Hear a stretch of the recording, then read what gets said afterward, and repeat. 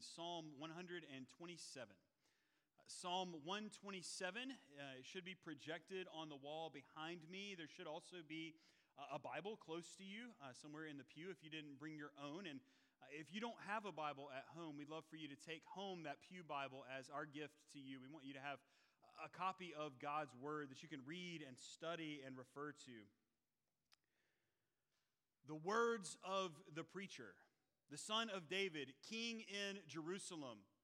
Vanity of vanities, says the preacher. Vanity of vanities, all is vanity. What does it profit a man to gain by all the toil at which he toils under the sun? These are the opening words of the book of Ecclesiastes, a book that we studied not too long ago, and they seem to communicate a way of looking at the world that is in conflict with the rest of Scripture. Most of the Bible communicates to us a view of the world that says everything, literally everything, has meaning and purpose and significance, even if we don't see it. But Ecclesiastes has this constant refrain that everything is vain. Everything is meaningless. And this is intentional on the part of the preacher in Ecclesiastes because he wants to articulate a view of the world that is purely human and horizontal. And that is communicated by that little phrase, under the sun. And we see that phrase, under the sun, 27 times throughout the book of Ecclesiastes. And basically it means without God. The preacher knew what it meant to live life without God. He attempted to make meaning of his life, to control and to cultivate his experience under the sun. And he did so with wealth and with possessions and with wisdom and especially with pleasure. He looked to alcohol and frivolity and hobbies and art and entertainment and sex and food and family and reputation. Did it work? No. In the end, it was all a lot of work and worry. And in his words, there was nothing to be gained. It was all in vain. His conclusion in the book is that without knowing and acknowledging and embracing the sovereign creator and Lord of all things, life, with all its fleeting and finite realities, with all its seeming randomness and insignificance, with all of its brokenness and pain, together with its pleasures and its victories, life feels and looks and is meaningless. It is vain without God. But with the Lord, everything changes. Some of the last words in the book of Ecclesiastes are these: the end of the matter. All has been heard. Fear God and keep his commandments, for this is the whole duty of man. Relationship with the Lord brings meaning and it brings mission to all of life and everything that we do. And that is the overall message of the book of Ecclesiastes, and it's the message of this psalm, Psalm 127.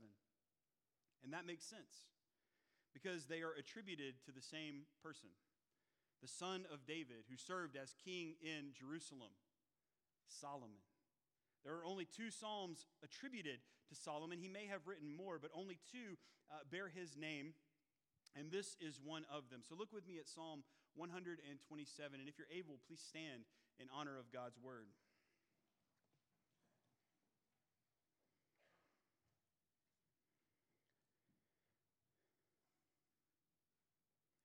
Unless the Lord builds the house, those who build it labor in vain. Unless the Lord watches over the city, the watchman stays awake in vain. It is in vain that you rise up early and go late to rest, eating the bread of anxious toil. For he gives to his beloved sleep. Behold, children are a heritage from the Lord, the fruit of the womb a reward. Like arrows in the hands of a warrior are the children of one's youth. Blessed is the man who fills his quiver with them. He shall not be put to shame when he speaks with his enemies in the gate. The grass withers and the flowers fall, but the word of the Lord endures forever. Let's give thanks to the Lord for his word. Lord, we are so grateful that you speak to us, that you have spoken to us ultimately in the person and work of our Lord Jesus Christ, but also that you have given to us this book, this testimony to him as he reveals who you are. Father, Son, and Holy Spirit, we know that you have inspired this book, that you have preserved this book, and that you have appointed us to come to this passage of this book today. And you've done so for your glory and for our good. And so we ask, Holy Spirit, that you would take the words that testify to our Savior. Open our eyes to see what you have to say, to our ears to hear what you have to say, our hearts to receive what you have to say, and our very lives to apply what you have to say, so that we might be transformed into the image of Christ, so that we might be sanctified. We love you, our Lord and our God, and we look to you because we need your grace as we approach your word. And we pray in Jesus' name. Amen. You may be seated. Since I was 16 years old, I have mostly occupied the driver's seat of any car that I am in. But in the last few months, my daughter Avery, who is 15, acquired her learner's permit. And so we are working on getting her 60 hours of driving that she needs in order to get her driver's license. And I think of myself as a pretty laid-back, relaxed, trusting person. But my time in the passenger seat with my daughter in the driver's seat has revealed in me a craving for control. Avery is doing really well, and she is being super responsible, but I'm still over here just anxious for the driver's seat. I want control. And that's hard for me to admit. But I think that's exactly what it looks like when we attempt life without the Lord. We try to control it. Attempts to control our lives reveal our belief that our lives are about us, that they are for us, and that they are up to us. And the psalmist teaches us that this leads inevitably to vanity and to anxiety instead of to meaning and peace and rest and joy. What does it look like to live without the Lord?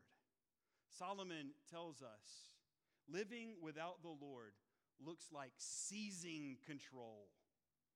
Living without the Lord looks like seizing control. It means taking that human and horizontal perspective that life is about me, that life is for me, that life is up to me, so I need to work to control it. And this isn't something that, as human beings, we have to develop in ourselves. Psychologists tell us that the need and desire for control is instinctual and universal among humans. And the Bible tells us that we've been trying to seize control from the very beginning. There was, in God's original perfect world, only one prohibition. God had given to the people that he made, Adam and Eve, everything for their enjoyment and for their good. He said, but you must not eat of the tree of the knowledge of good and evil. For when you eat of it, you will surely die. And into God's perfect world came one temptation. The devil, in the form of a serpent, came to the woman and said, "You will not surely die." God knows that when you eat of the fruit of the tree of the knowledge of good and evil, you will be like God, knowing good and evil. In other words, Satan's temptation to Adam and Eve was take control of your life and stop just taking God's word for it. And of course, there was one sin. When the woman saw that the fruit of the tree was good for food and pleasing to the eye, and also desirable for gaining wisdom, she took some and ate it, and gave some to her husband who was with her, and he also ate it. They seized control and tried to live without the Lord. And from that moment, their lives and all of creation became vain and anxious, a place full of sin and with human beings constantly trying to seize control. So Adam and Eve tried to, immediately after their sin, seize control of the situation by hiding from an all-knowing God. Their son, Cain, tries to seize control of his less than ideal situation by murdering his brother Abel. And it goes on and down from there. We get it, honestly.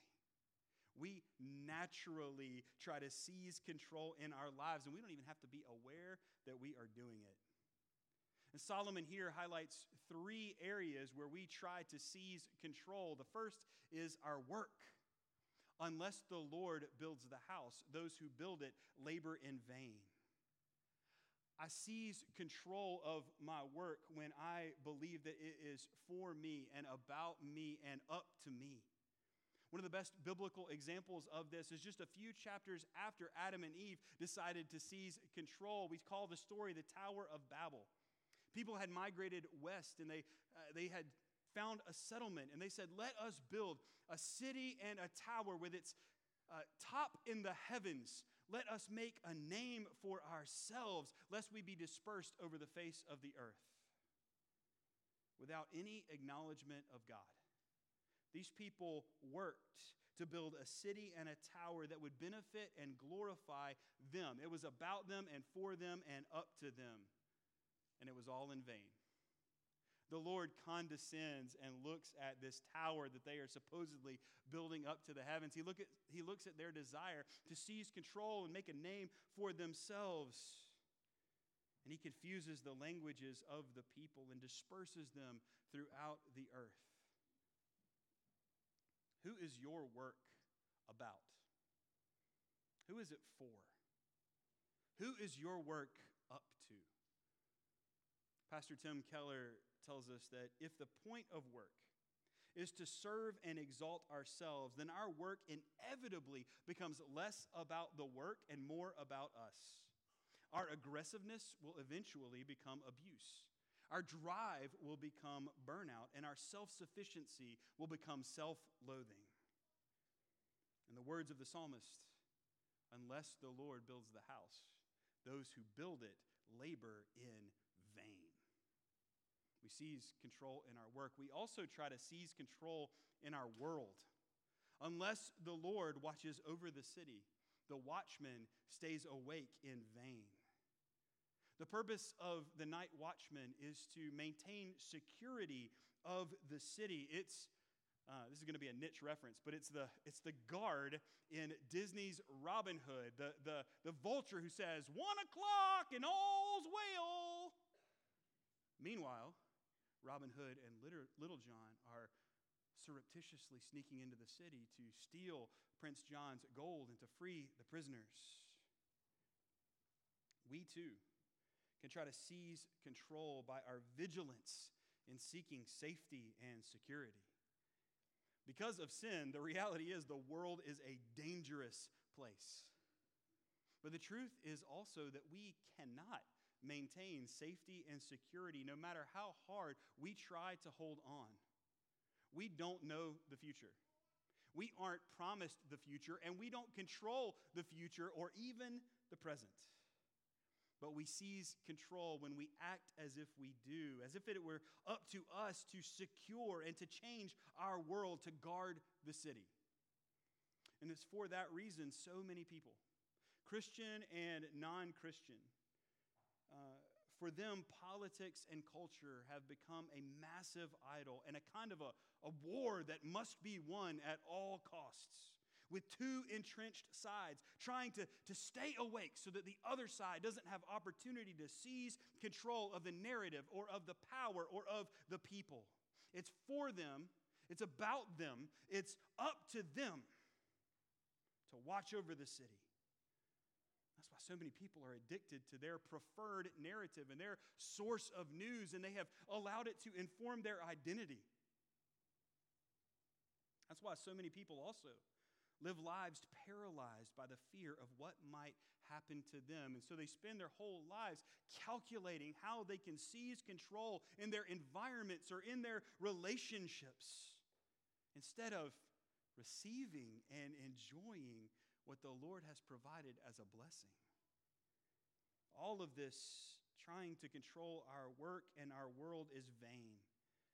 We know that because we experience its vanity and we experience the anxiety that it produces. But even though we experience it, we still feed it and we still try to seize control through our worry.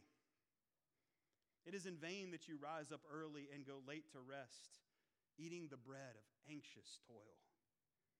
Therapist Amy Morin, I don't know where she is with the Lord, but she says something very insightful. Worrying stems from a desire to be in control. We often want to control our environment, or we may want control over the outcome of every situation. But the more you try to control everything around you, the more anxious you will feel. It's a vicious cycle to break. Worry, try to gain control, fail, and worry again. And that's what Solomon is talking about here. Worry that does not let us rest. We are up early, making things happen, keeping those plates spinning, ensuring our security. All the while, we are anxious and worrying about what if we slip. We're also up late at night doing the same, not even able to enjoy what the Lord has provided us. Instead, we are eating the bread of anxious toil. What does it look like to live without the Lord? It looks like seizing control of our work and our world with our worry, which is all in vain, and it robs our lives of meaning and purpose and peace and joy and significance. In Solomon's words from Ecclesiastes, it is a chasing after the wind. By our own attempts to control our lives, how many of us who know the Lord have been living as if we don't?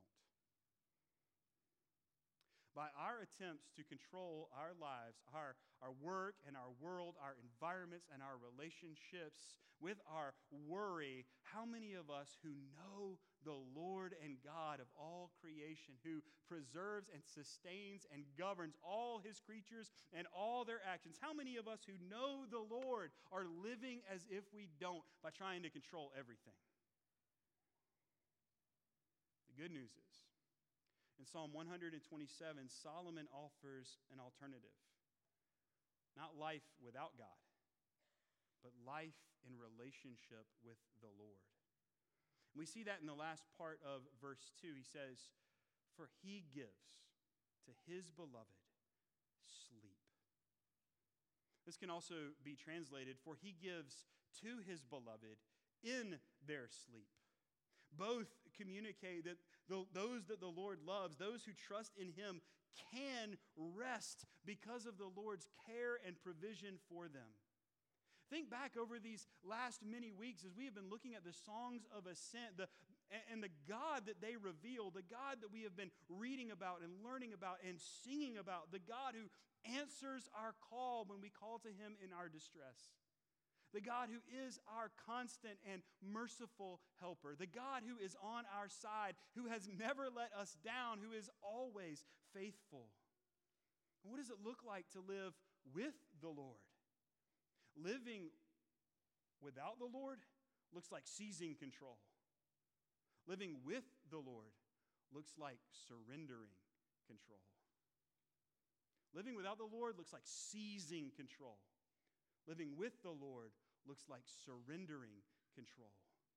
It means shifting our perspective from the human and horizontal, that life is about me and for me and up to me, and instead acknowledging that life is given by and ruled by the sovereign Lord and creator of all things, who, by the way, loves you immeasurably and eternally. It means living in loving and trusting relationship with Him and surrendering control of your life to Him, which, by the way, He has always had and you have never had. One writer said this: "You are afraid to surrender because you don't want to lose control. But you never had control. All you had was anxiety." You're afraid to surrender because you don't want to lose what you never had. It is logical.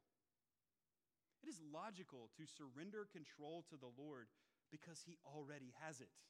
He is the creator and sustainer of everything. He is all-powerful and all-present and all-knowing and all-wise. But it's not logic that ultimately persuades us to surrender to the Lord. It's love. The Lord so loved us that when we were powerless under the tyranny of Satan and the guilt and the shame of our sin, when we had no control over our eternal destiny and the wages of death that we had earned, He came for us and gave Himself for us. His righteousness in exchange for our sin. His eternal crown in exchange for the cross that we deserved. He stood condemned in our place so that we could have reconciliation and peace with God, so that we could have forgiveness and adoption into God's eternal family, so that we could live with the Lord in this life and for eternity, so that we could have meaning and peace and rest and joy. All of these things Jesus Christ secured by His resurrection from the dead. There is one person with the power to permanently rise from the dead and cause us to do so also. And He had to rise from the dead because He's loved us so much that He died for us. What excuse is there for those who have been so loved not to surrender everything that we are and everything that we do to Him? When we do, it changes everything. When we surrender control to the Lord, we are set free. When we surrender control to the Lord, we are set free. We are set free to do our absolute best for Him and then entrust the outcome to Him. When we live with the Lord and surrender to the Lord, it changes our work. What I do is no longer for me and about me and up to me. My work is for the Lord. He made me and He gave me the ability to do this work. He sustains me in this work. And this is true for not just preachers, but every human being alive. If this house actually gets built, it will be because the Lord built it through my work. And therefore, my labor is not in vain. Instead, it has the deepest possible meaning. It is about and for the honor and glory of the eternal God on display in my work. And if that is to be seen by others, that is up to Him. The Lord is in control of the outcome. He's in control of what happens next when I have given my best for Him. Tim Keller says, if the purpose of work is to serve and exalt something beyond ourselves, then we actually have a better reason to employ our talent, ambition, and entrepreneurial vigor. We are more likely to be successful in the long run, even by the world's definition. The way that the Apostle Paul says it is, work, whatever you do, work heartily as if for the Lord and not for men, knowing that from the Lord you will receive the inheritance as your reward. It is the Lord Christ you are serving in your work.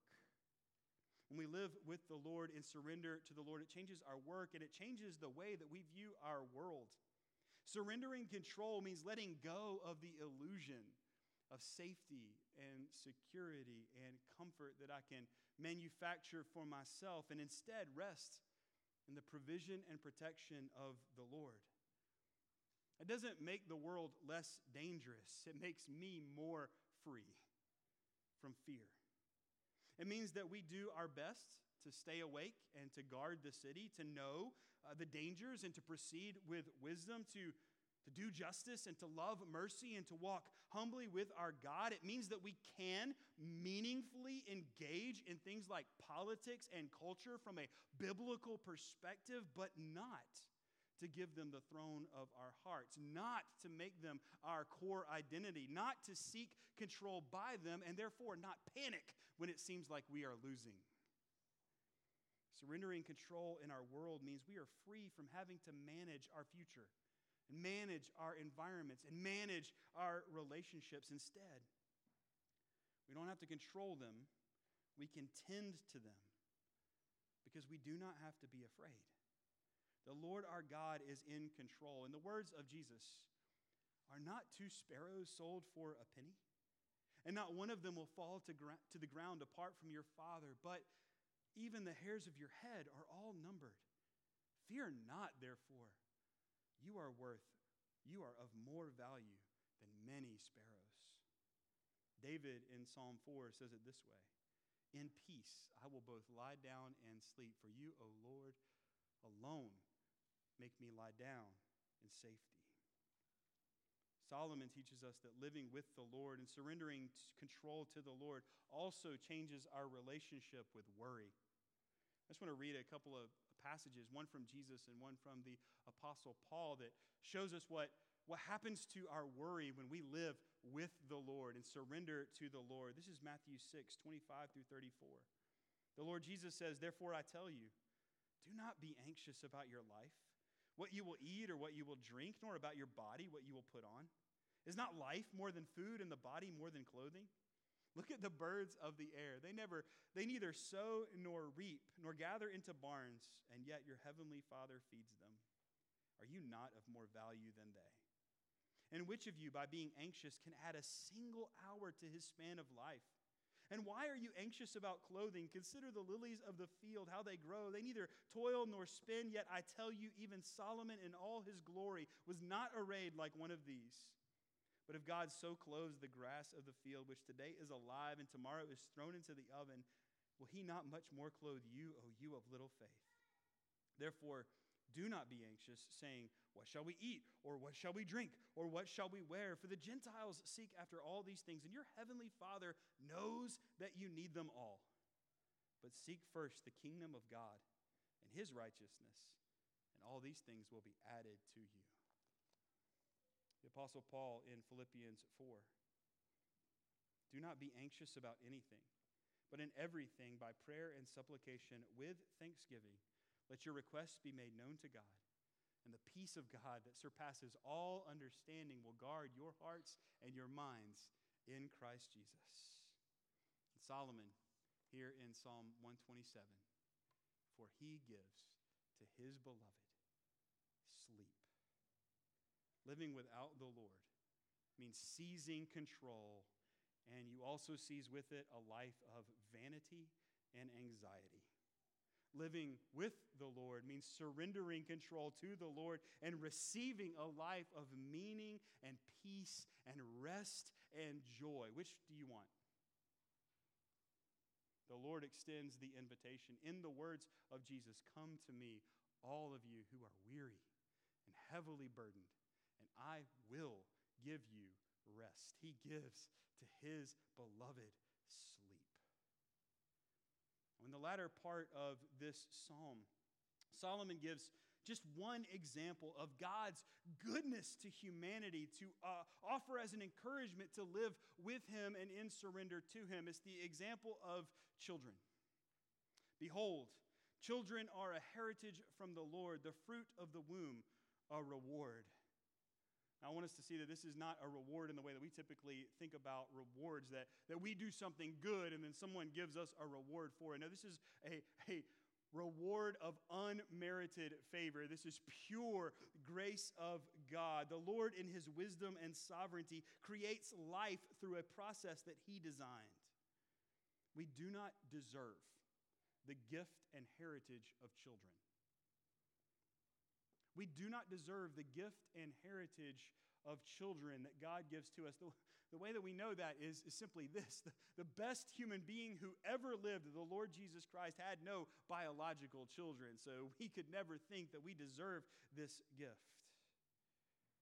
know many wonderful singles. And I also know many extraordinary couples who struggle with infertility. We also see that in this broken and fallen world, the process by which children are created is often abused, and the children themselves are at times unwanted or mistreated. And this grieves us, and it makes us angry, and rightfully so, righteously so. The truth is, we don't have access to answers about why. Those who desire children don't have them, and some who despise them do. Even that is an opportunity for us to surrender control to God and to trust Him, seeing that children are a heritage from Him. An unmerited gift of His grace is the family. Like arrows in the hand of a warrior are the children of one's youth. Blessed is the man who fills his quiver with them. He shall not be put to shame when he speaks with his enemies in the gate. This is a word, yes, to the household and to the family, but this is also a word to the people of God. Those who have children, whether through biology or through adoption or through, as spiritual parents, the covenant community of God's people, those who have children in one of these ways are blessed because our children are assigned to us that Christ is building His church and the gates of hell will not prevail against it.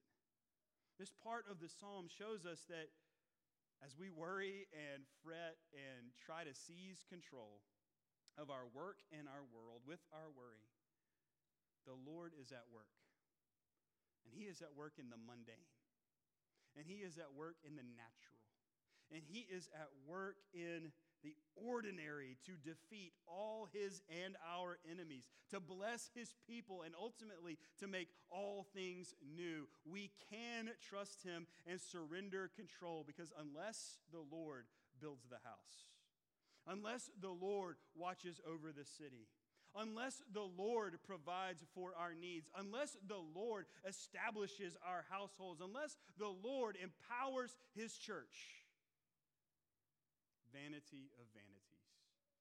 All is vanity. Brothers and sisters, Jesus' invitation is to surrender control. Surrender it all and receive the peace and joy and security of life with the Lord. Let's pray. Lord God, we thank You for King Solomon and these wise words that he has written to remind us that unless You are in anything, it doesn't matter. Lord, we long to surrender ourselves to You, but Lord, we are so prone not to. I pray that You would help us, just in little ways, even today, to surrender ourselves to You, to surrender control of our lives, to begin to see our lives as about You and for You and up to You, Lord, and let us be freed by that, to do our best for You and to trust You with the results. Lord, I pray that You would help us do that as individuals, as families, and Lord, as a church, as we seek to faithfully fulfill our mission of connecting people with the hope of the gospel. Lord, You have already given us the commands to go and make disciples. You have already promised us Your presence with us at all times and Your power at our disposal, as the gospel is the power of God for the salvation of all who believe. So, Lord, make us bold to do our best in the proclamation of the gospel and to trust You with the outcome. Lord, we thank You for children and the gift that they are, and we thank You for the children who will be present here tonight for VBS. Lord, unless You build this house, we will labor in vain. So we surrender control and we look to You, our Lord and our God, to do work in the hearts and lives of children that we are powerless to do. Lord, use our church, even this week, to bring children from darkness to light, from death to life, in the name of Jesus. And it's in that name that we pray. Amen. Let's stand together and lift up our hearts and our voices to the Lord once more in song.